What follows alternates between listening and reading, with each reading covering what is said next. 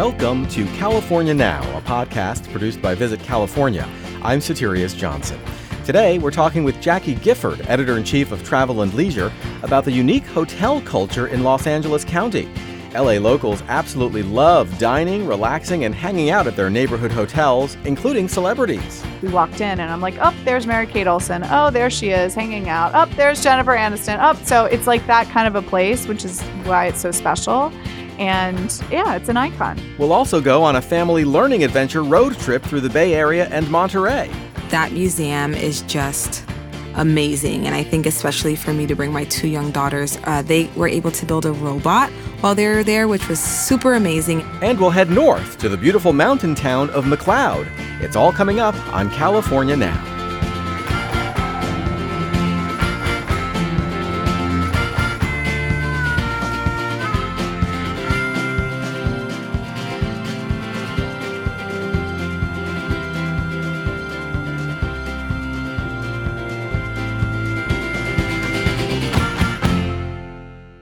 My next guest is Jacqui Gifford, Editor-in-Chief of Travel and Leisure.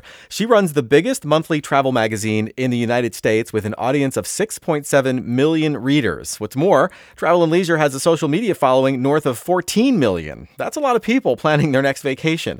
One subject that's been on Jacqui's radar, the luxury hotel scene in Los Angeles.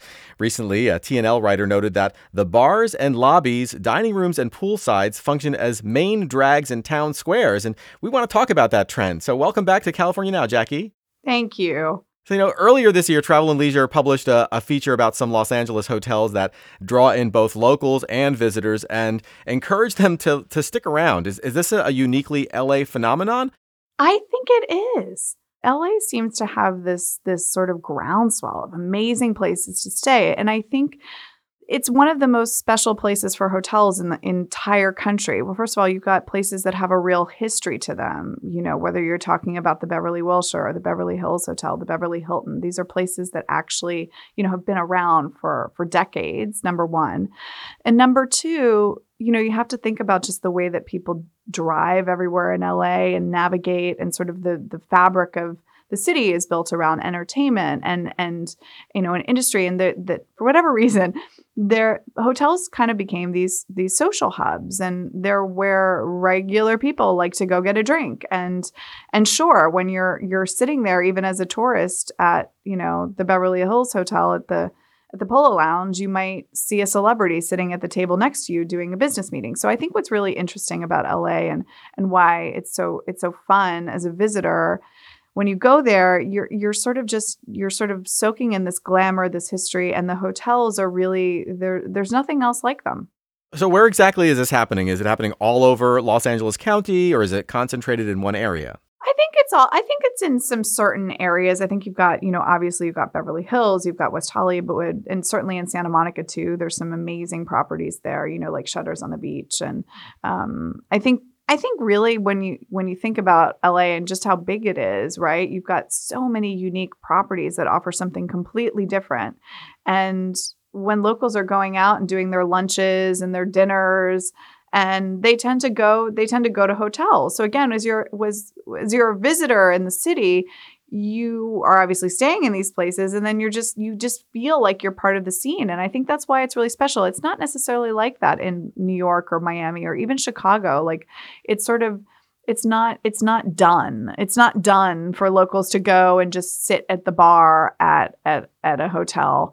They might go to a neighborhood bar, but they wouldn't actively choose a hotel. And I think that's what's really interesting about LA. It's just different, and that's what makes it so special. Yeah, I mean, being the editor-in-chief of a travel magazine, I imagine you've given this some thought. What about a hotel can inspire you to stick around and soak up your surroundings? Well, I think it's the service, it's the people who work there. There's a level of hospitality, of warmth, of welcome, of sophistication that comes with a hotel, right? It's like people who believe in service and service culture and welcoming people into the hotel as if it was their home. And I'm not saying that doesn't happen at restaurants, but I don't think it happens on the same scale that it does at a hotel, just by virtue of a hotel size and the employees and how many people are working there. And if a hotel is doing things right, whether it's at the front desk or the concierge who's been there for years or the bartender who knows your name when you walk in the front door, if they're doing things right and they're firing on all cylinders, it creates this atmosphere and this sense of place that is really hard to replicate.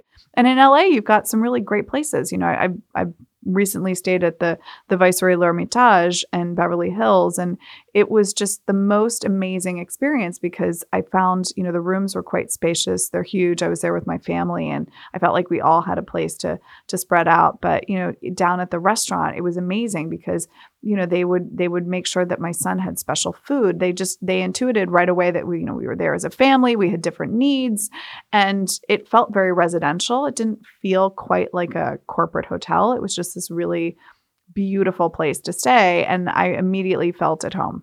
That's great. I mean, that's what you want. You want to feel welcomed. You want to feel like this is a place I can just relax and, be. Totally. Yeah. So in terms of etiquette, is it okay to just hang out in a fancy hotel lobby, or should you buy something when you're there? I think you have to buy something. You don't have to, you don't have to order a bottle of Dom Perignon or something like that. You could get, like a tea or a Diet Coke. But I think it's kind of the right thing to do, especially as, hotels are really beautifully designed spaces, right? And as we all sort of do this work from home or work remotely thing, increasingly you're going to see people going to hotels to work. And we've noticed that, when you look at what's happening at brands like the Polyhouse in West Hollywood, for example, like that property gets a ton of local traffic and people just kind of hanging out in the lobby, working, socializing, having a tea, having a Diet Coke, and then you could sit there for hours. So I do think if you're choosing to just be in this environment, you kind of have to order something, right? No one wants to just like have somebody just sitting there doing nothing. Right. But that's what I believe. That's kind of the proper etiquette. Yeah, I think that's the right thing to do. So let's talk about a few specific properties, what they're like and what sort of locals they draw in. So why don't we start with the Beverly Hills Hotel? Yeah, so I love this property. I stayed there years ago. It's a property that I think really captures the old school, glamorous vibe of Beverly Hills. And you've got, one of the restaurants there is called the Fountain Coffee Room. And it's like this retro themed diner. And it's just a place where literally on a Sunday you're going to see, or on the weekend, you're going to see people going there and having breakfast or lunch. And it's definitely not just for tourists. And then of course there's the Polo Lounge, which was kind of the place for power lunches for years. And my husband and I stayed at the Beverly Hills Hotel actually one New Year's Eve a few years back. And we walked in and I'm like, oh, there's Mary-Kate Olsen. Oh, there she is hanging out. Oh, there's Jennifer Aniston. Oh, so it's like that kind of a place, which is why it's so special.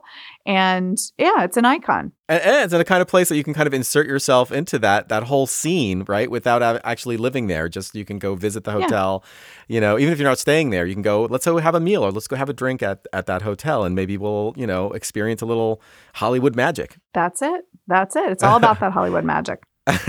What about the Hotel Bel Air? I heard it's really worth going there for brunch.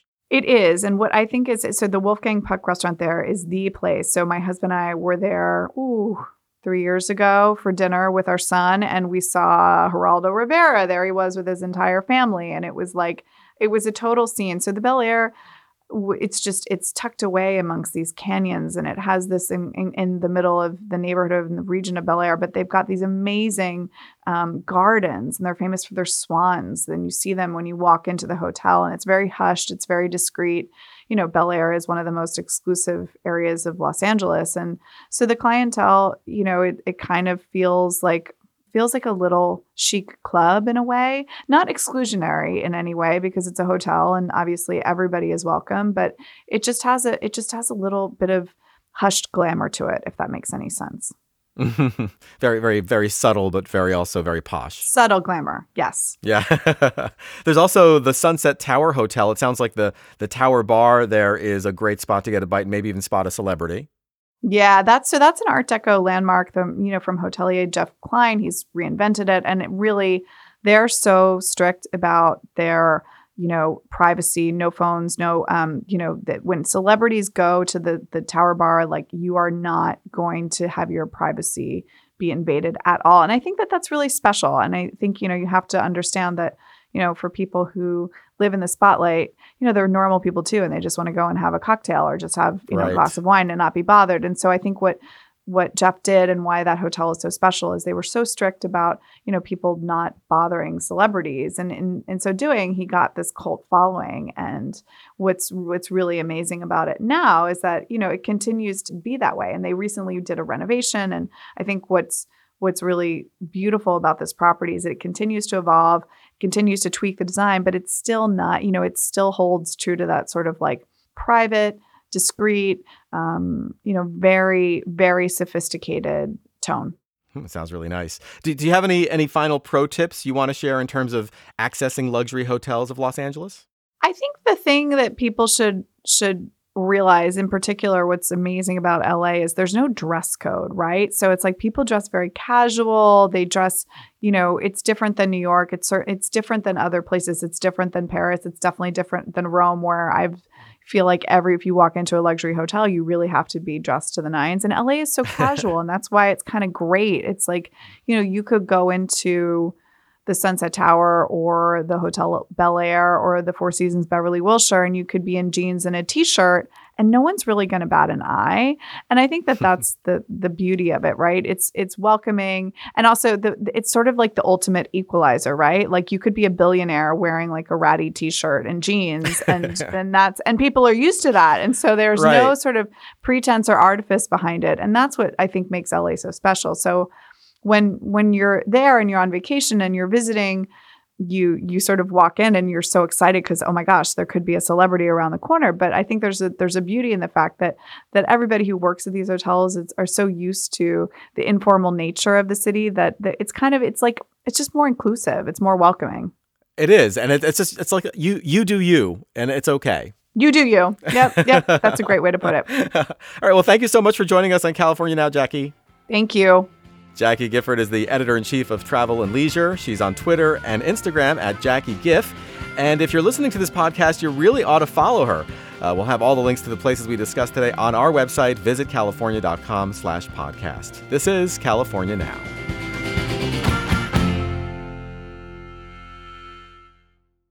Our next guest has always loved to travel, but was told that would change when she had her first kid. Well, now a mother of two, she's shown that does not have to be the case. Monet Hambrick runs the family travel blog, The Traveling Child. She writes for Essence.com and is a children's book author, too. She recently took her daughters on a family learning adventure that explored some sites in and around San Francisco. Welcome to California Now, Monet. Thank you so much for having me.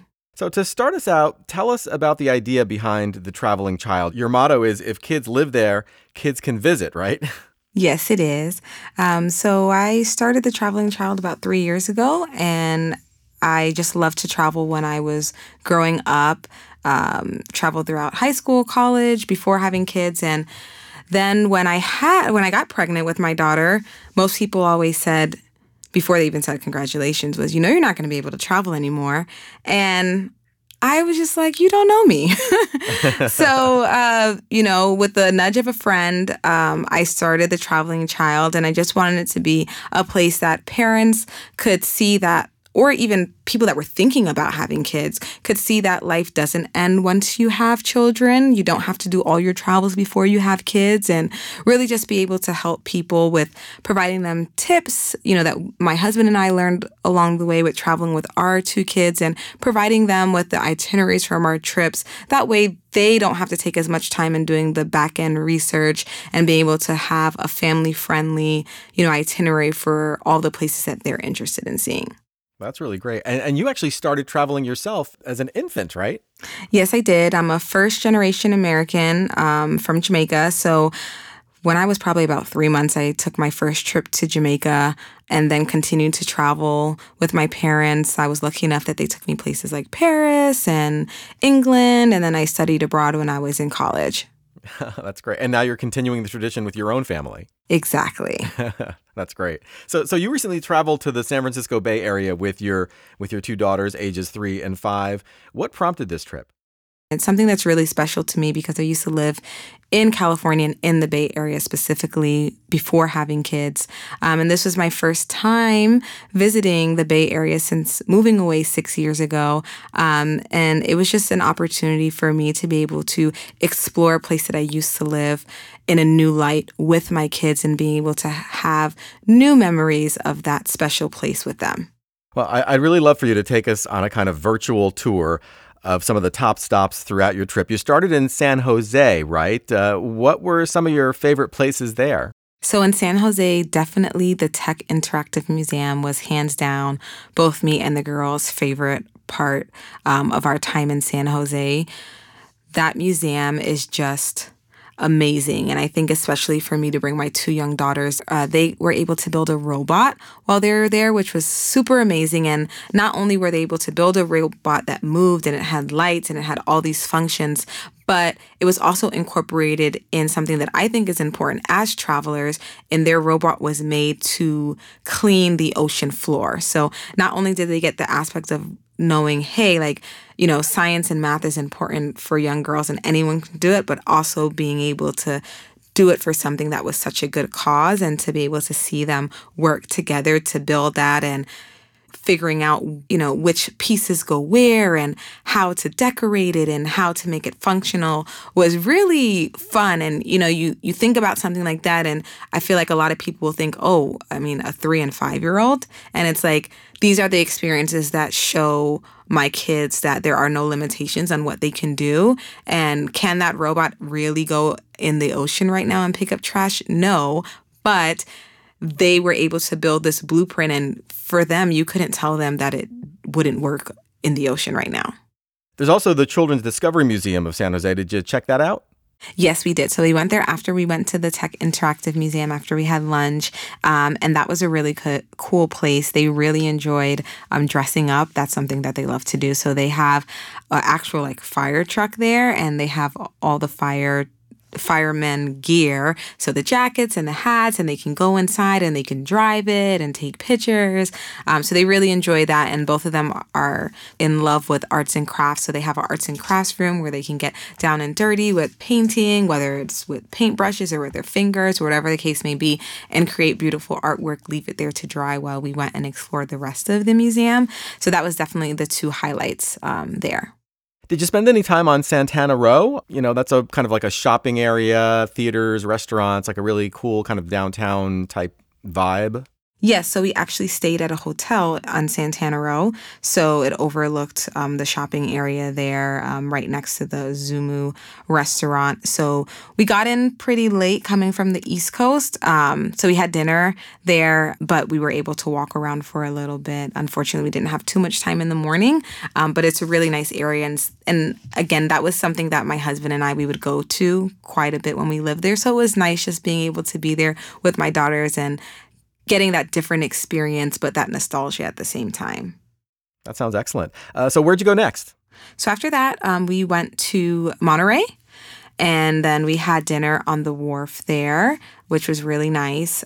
Just be able to walk around. The kids were just excited to see all the lights and the candy shops there because there are tons of candy and chocolate shops. So that was definitely their favorite part.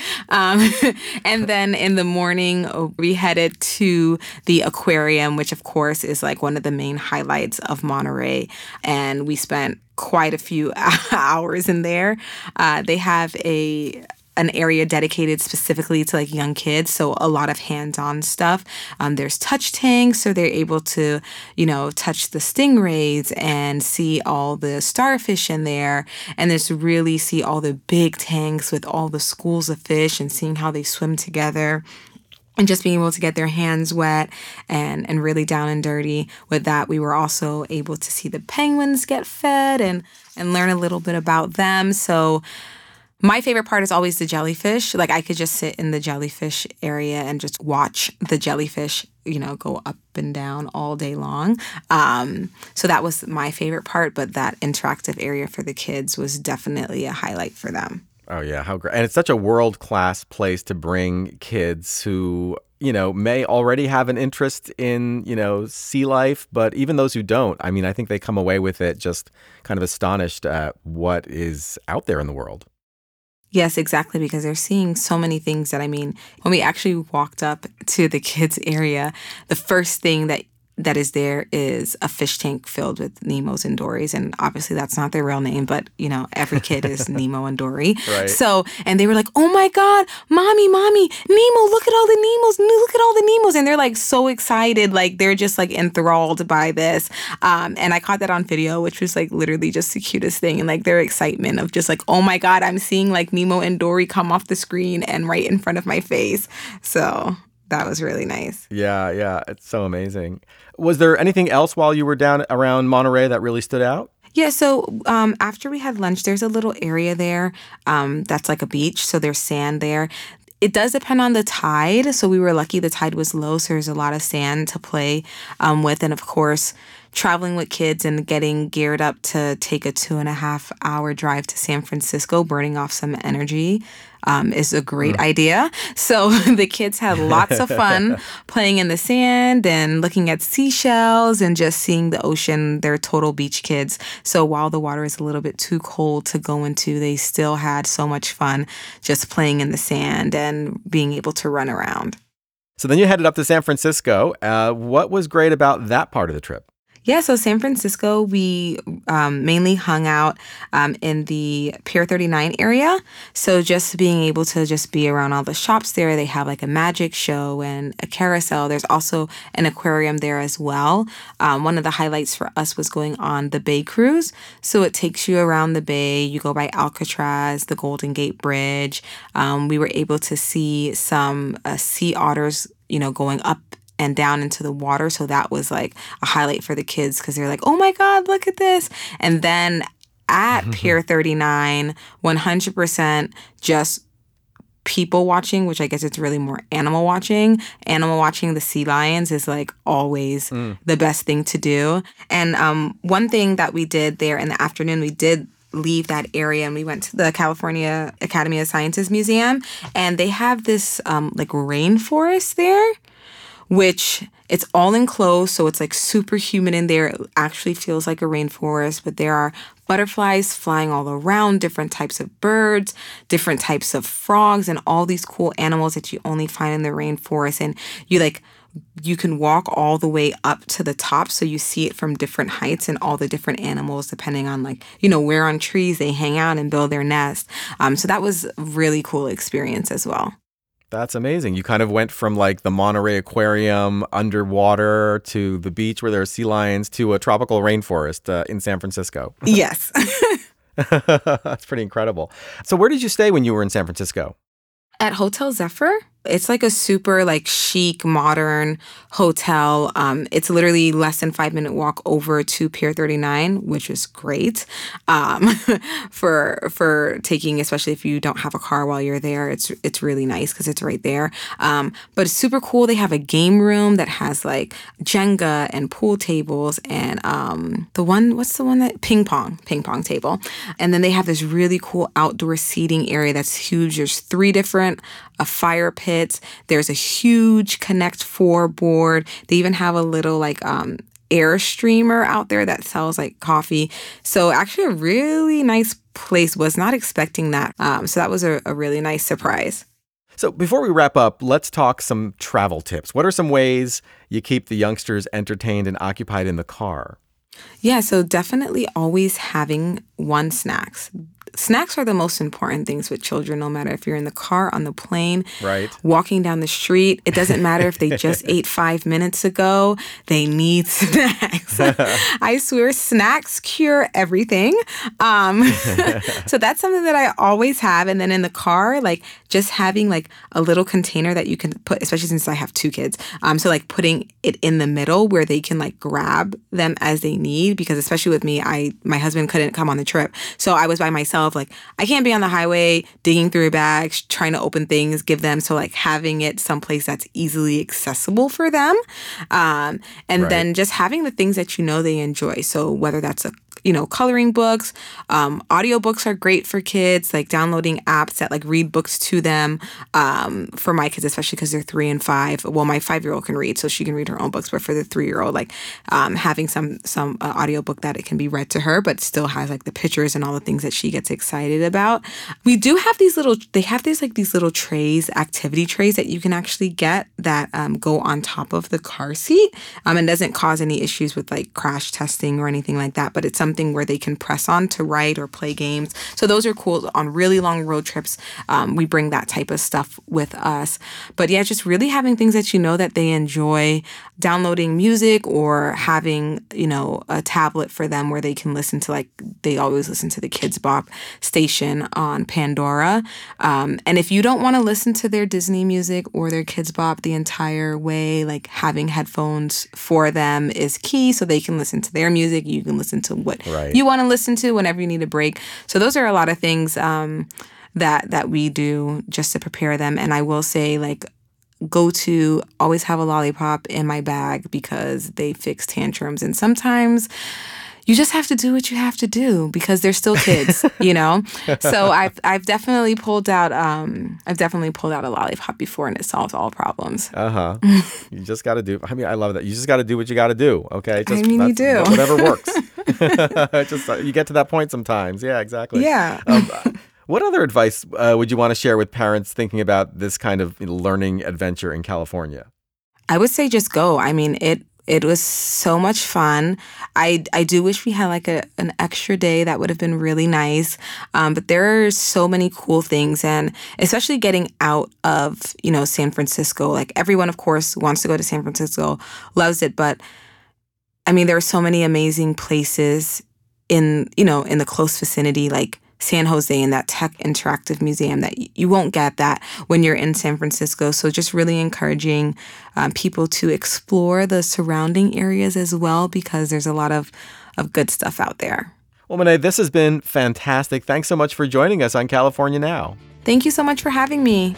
Monet Hambrick runs the family travel blog, The Traveling Child, which you can find online at thetravelingchild.co.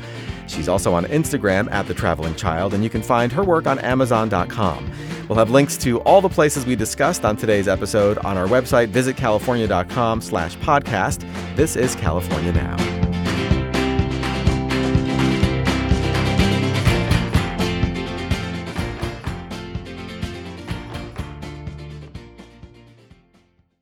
Today, we're going to head north, way north, to the tiny town of McCloud.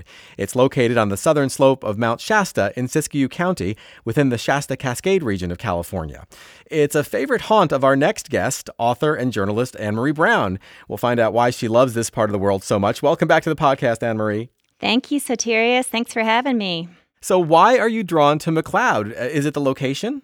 To understand McCloud, you have to think about Mount Shasta, which is visible from every street in town. And, Mount Shasta is gigantic. It's a huge volcanic cone. It's over 14,000 feet in elevation. And it is such a major feature of the landscape. It's visible for 100 miles around. Incredibly beautiful. And it really, I think, is not just the backdrop for McCloud, but it really is the heart and soul of McCloud. So how do you get to McCloud? Is Sacramento the nearest big city, or how would one get there? Yeah, I would say Sacramento or Redding, depending on your definition of a big city. But if I flew into Sacramento, I'd still have about a 3-hour drive to the north. It's right off Interstate 5, which is, of course, the main corridor going up and down California. It's only about 15 minutes off of the 5, but it's very far north. So flying to Sacramento, you drive north. If you were able to fly a small commuter airline into Redding, you'd still have another hour to go. Wow. So what's the backstory on McCloud? Was it a mining town? Actually, McCloud was a lumber town, and it was a lumber town up until pretty recently. Once the McCloud River Company moved in and started running the mills there, that was about late 1800s, 1897 or so. The mills kept running. The last mill in town just closed in 2002. So, this is a lumber town that's been a lumber town for a long time. In fact, it was a company town. They used to call the McCloud River Lumber Company Mother McCloud because everybody that lived in McCloud worked for the lumber company. The lumber company owned their homes. The lumber company heated their homes. Electricity was supplied by the mill. It was all about the lumber company. And not anymore. Now it's more about tourism and outdoor recreation. But for a long time, it was about lumber. So, on a past episode, we learned that Mount Shasta draws a lot of spiritually minded travelers to it. Is that part of the crowd that you'll find in McCloud? You will find a little bit of that in McCloud for sure. There are a lot of people who believe that Mount Shasta, this incredible hulking volcanic cone, has some kind of spiritual powers, and that there's a real center there amid all the glistening ice and the snow, that there's some special powers there. So definitely you'll find a few crystal shops and things like that in nearby Mount Shasta City. McCloud itself is much smaller. So McCloud, population 1,000 people at the most. There's really only a few businesses there, and all of them are housed in old logging company buildings, which is kind of neat. So even though the mill closed down, these wonderful old historic buildings are still there, and they've been turned into great hotels, restaurants, places that you'd want to visit. So who would be the person who is going to McCloud? Is it hikers and backpackers, people who are wanting to do outdoor activities? I think it's a good mix in McCloud because McCloud is situated right on what we call the Volcanic Legacy Scenic Byway. That's Highway 89, again, just off of Interstate 5. So people who are touring, say, visiting Lassen Volcanic National Park or any of the other volcanic sites by car might stop in McCloud because it's a logical place to spend the night. There are a number of waterfalls near McCloud that are very, very easy walks and drives to get to. So you could be just a very casual tourist, not even really into the outdoors, and you might choose McCloud as your overnight stop. But yes, you will also find plenty of people who are serious about hiking, plenty of people who are serious about fly fishing as well. The McCloud River is practically in town. The stretch near McCloud is owned by the Nature Conservancy. It's catch and release fishing only. They only allow 10 anglers at a time, so you get a reservation and you go fish there, and it's a very special place with some very big trout. So there are a lot of reasons you might show up there.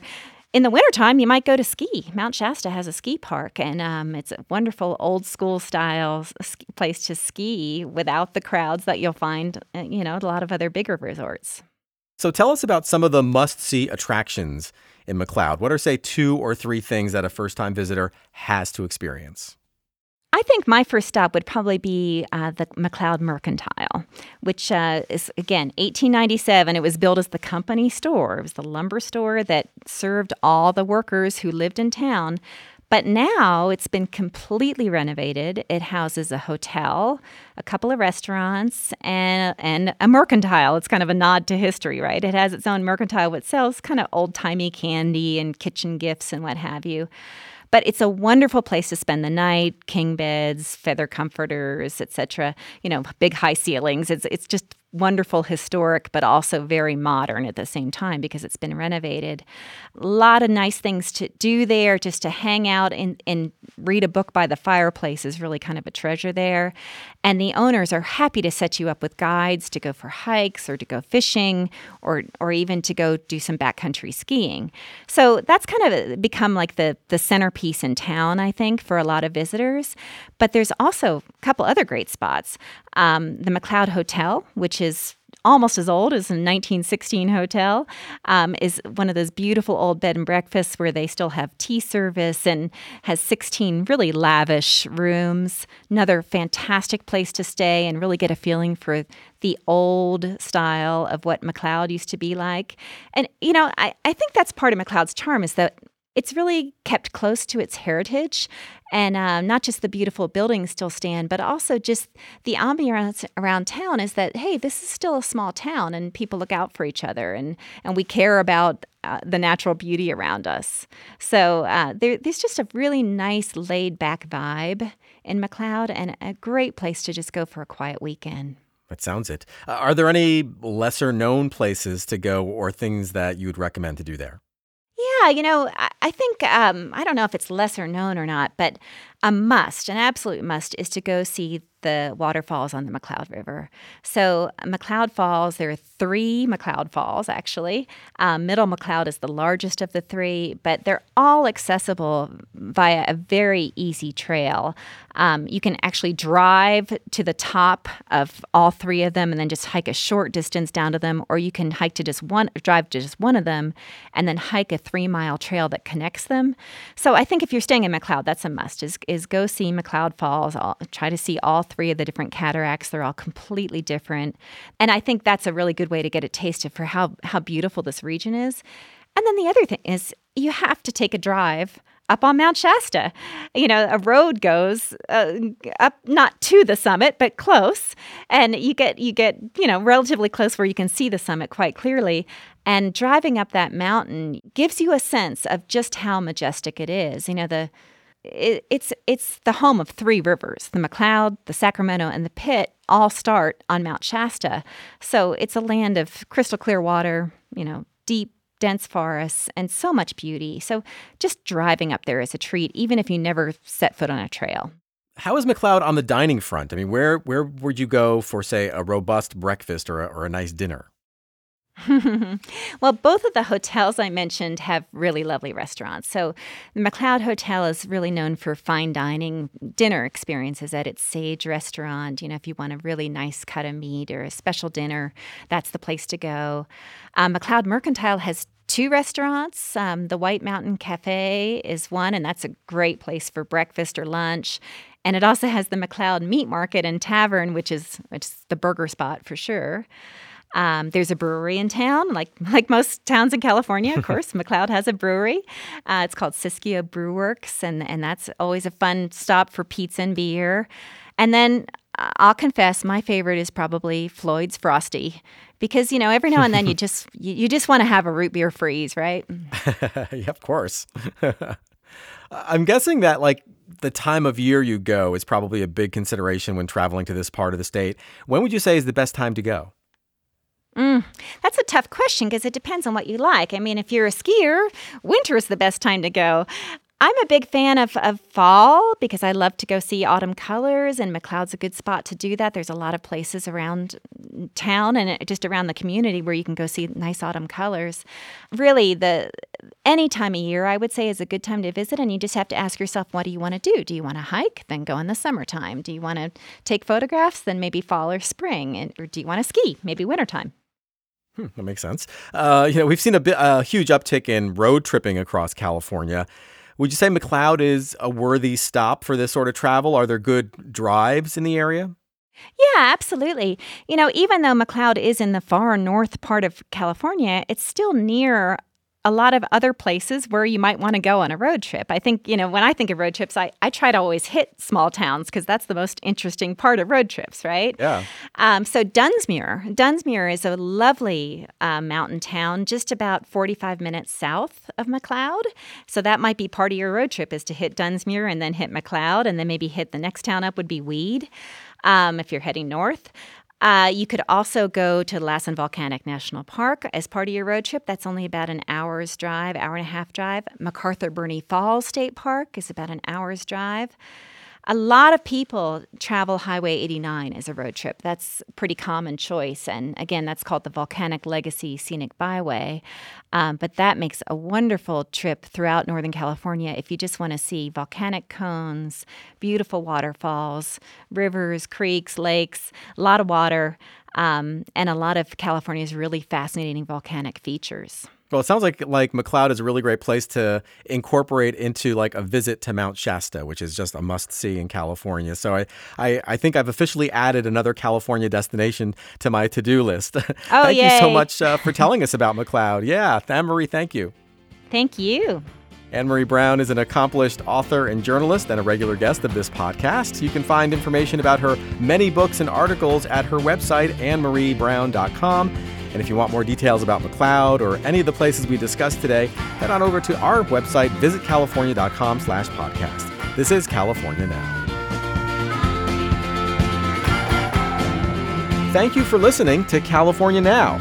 This podcast is produced by Visit California. I'm your host, Soterios Johnson. You can find our show on iTunes and Stitcher. Please subscribe, and you can learn more about California and plan your next visit at visitcalifornia.com/podcast.